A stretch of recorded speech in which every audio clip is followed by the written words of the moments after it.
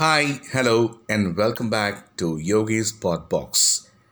Well, the last episode I was sharing my views on the scientific research which has established that the mind and consciousness are closely connected with physiological functioning of the brain. And the closure of this process or the ending functions are termed as death. Well, it is believed that the soul of the departed remains wandering on earth for a few days, coming back home, visiting places the departed has lived in, as well as their fresh grave, and seeking to see people or looking forward to see people whom it loved the most, not willing to leave the earth. There are beliefs in different cultures and traditions that we follow throughout the world. Let's see some ancient beliefs and civilizations people, how they perceived life after death.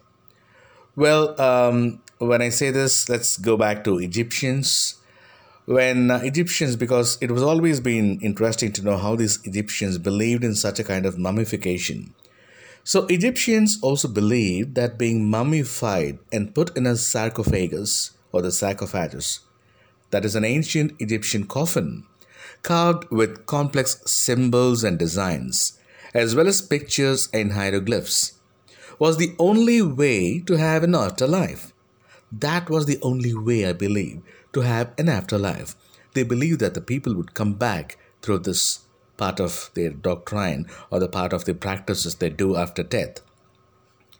Only if the corpse had been properly embalmed and entombed in a mastaba, they say that, could the dead live again in the fields of Yalu and accompany the sun on its daily ride. Due to the dangers the afterlife posed, the Book of the Dead was placed in the tomb with the body as well as food, jewelry, and curses, of course. They also used the opening of the mouth to put some things or the feed for the dead persons to have afterlife. Ancient Egyptian civilization was based on religion.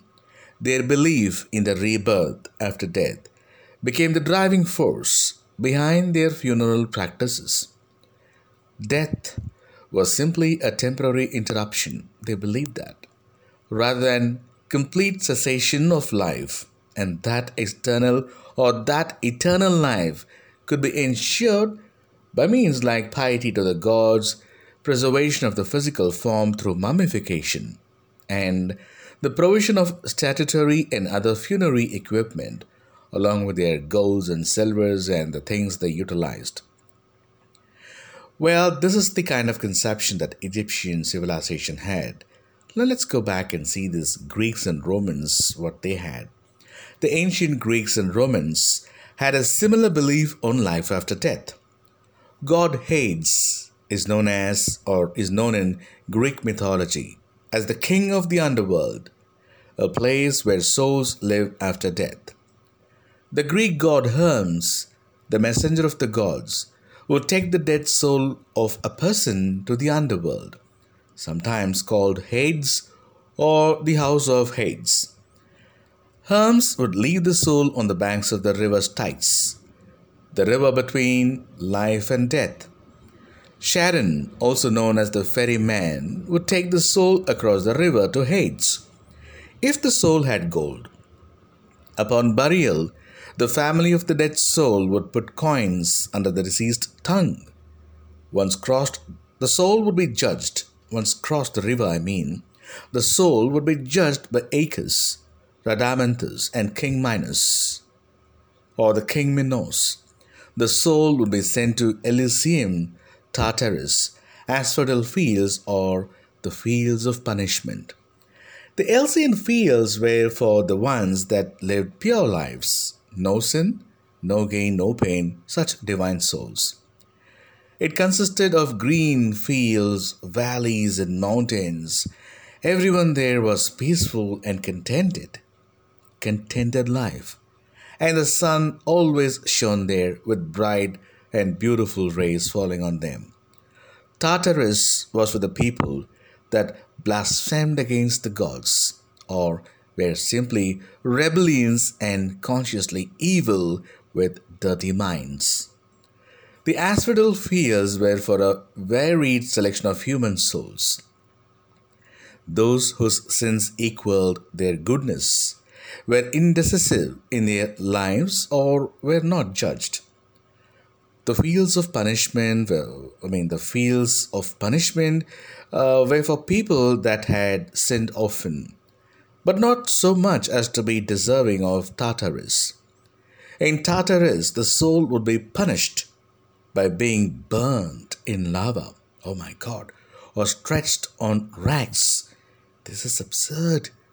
According to Abrahamic religion and faith, the teachings of the Baha'is faith state that the nature of the afterlife is beyond the understanding of those living in the world. Just as an unborn fetus cannot understand the nature of the world outside the womb, as simple as that in a saying. The Baha'i writings state that the soul is immortal and after death it will continue to progress until it finally attains God's presence. In Baha'i belief, souls in the afterlife will continue to retain their individuality and consciousness and will be able to recognize and communicate spiritually with other souls whom they have made deep, profound friendships, love, or relationships, such as their spouses, children, uncle, aunt, grandfather, grandmother, friends, neighbors, etc. The Baha'i scriptures also state there are distinctions between souls in the afterlife, and that souls will recognize the worth of their own deeds and understand the consequences of their actions. It is explained that these souls that have turned towards God will experience gladness, love, while those who have lived in error or with sin will become aware of the opportunities they have lost. Also, in the Baha'i view, souls will be able to recognize the accomplishments of the other souls, that they have reached the same level as themselves, but not those that have archived or achieved a rank higher than them. We will see some more in few more episodes. Until then, stay happy, stay safe, and be good. Bye bye. Thank you.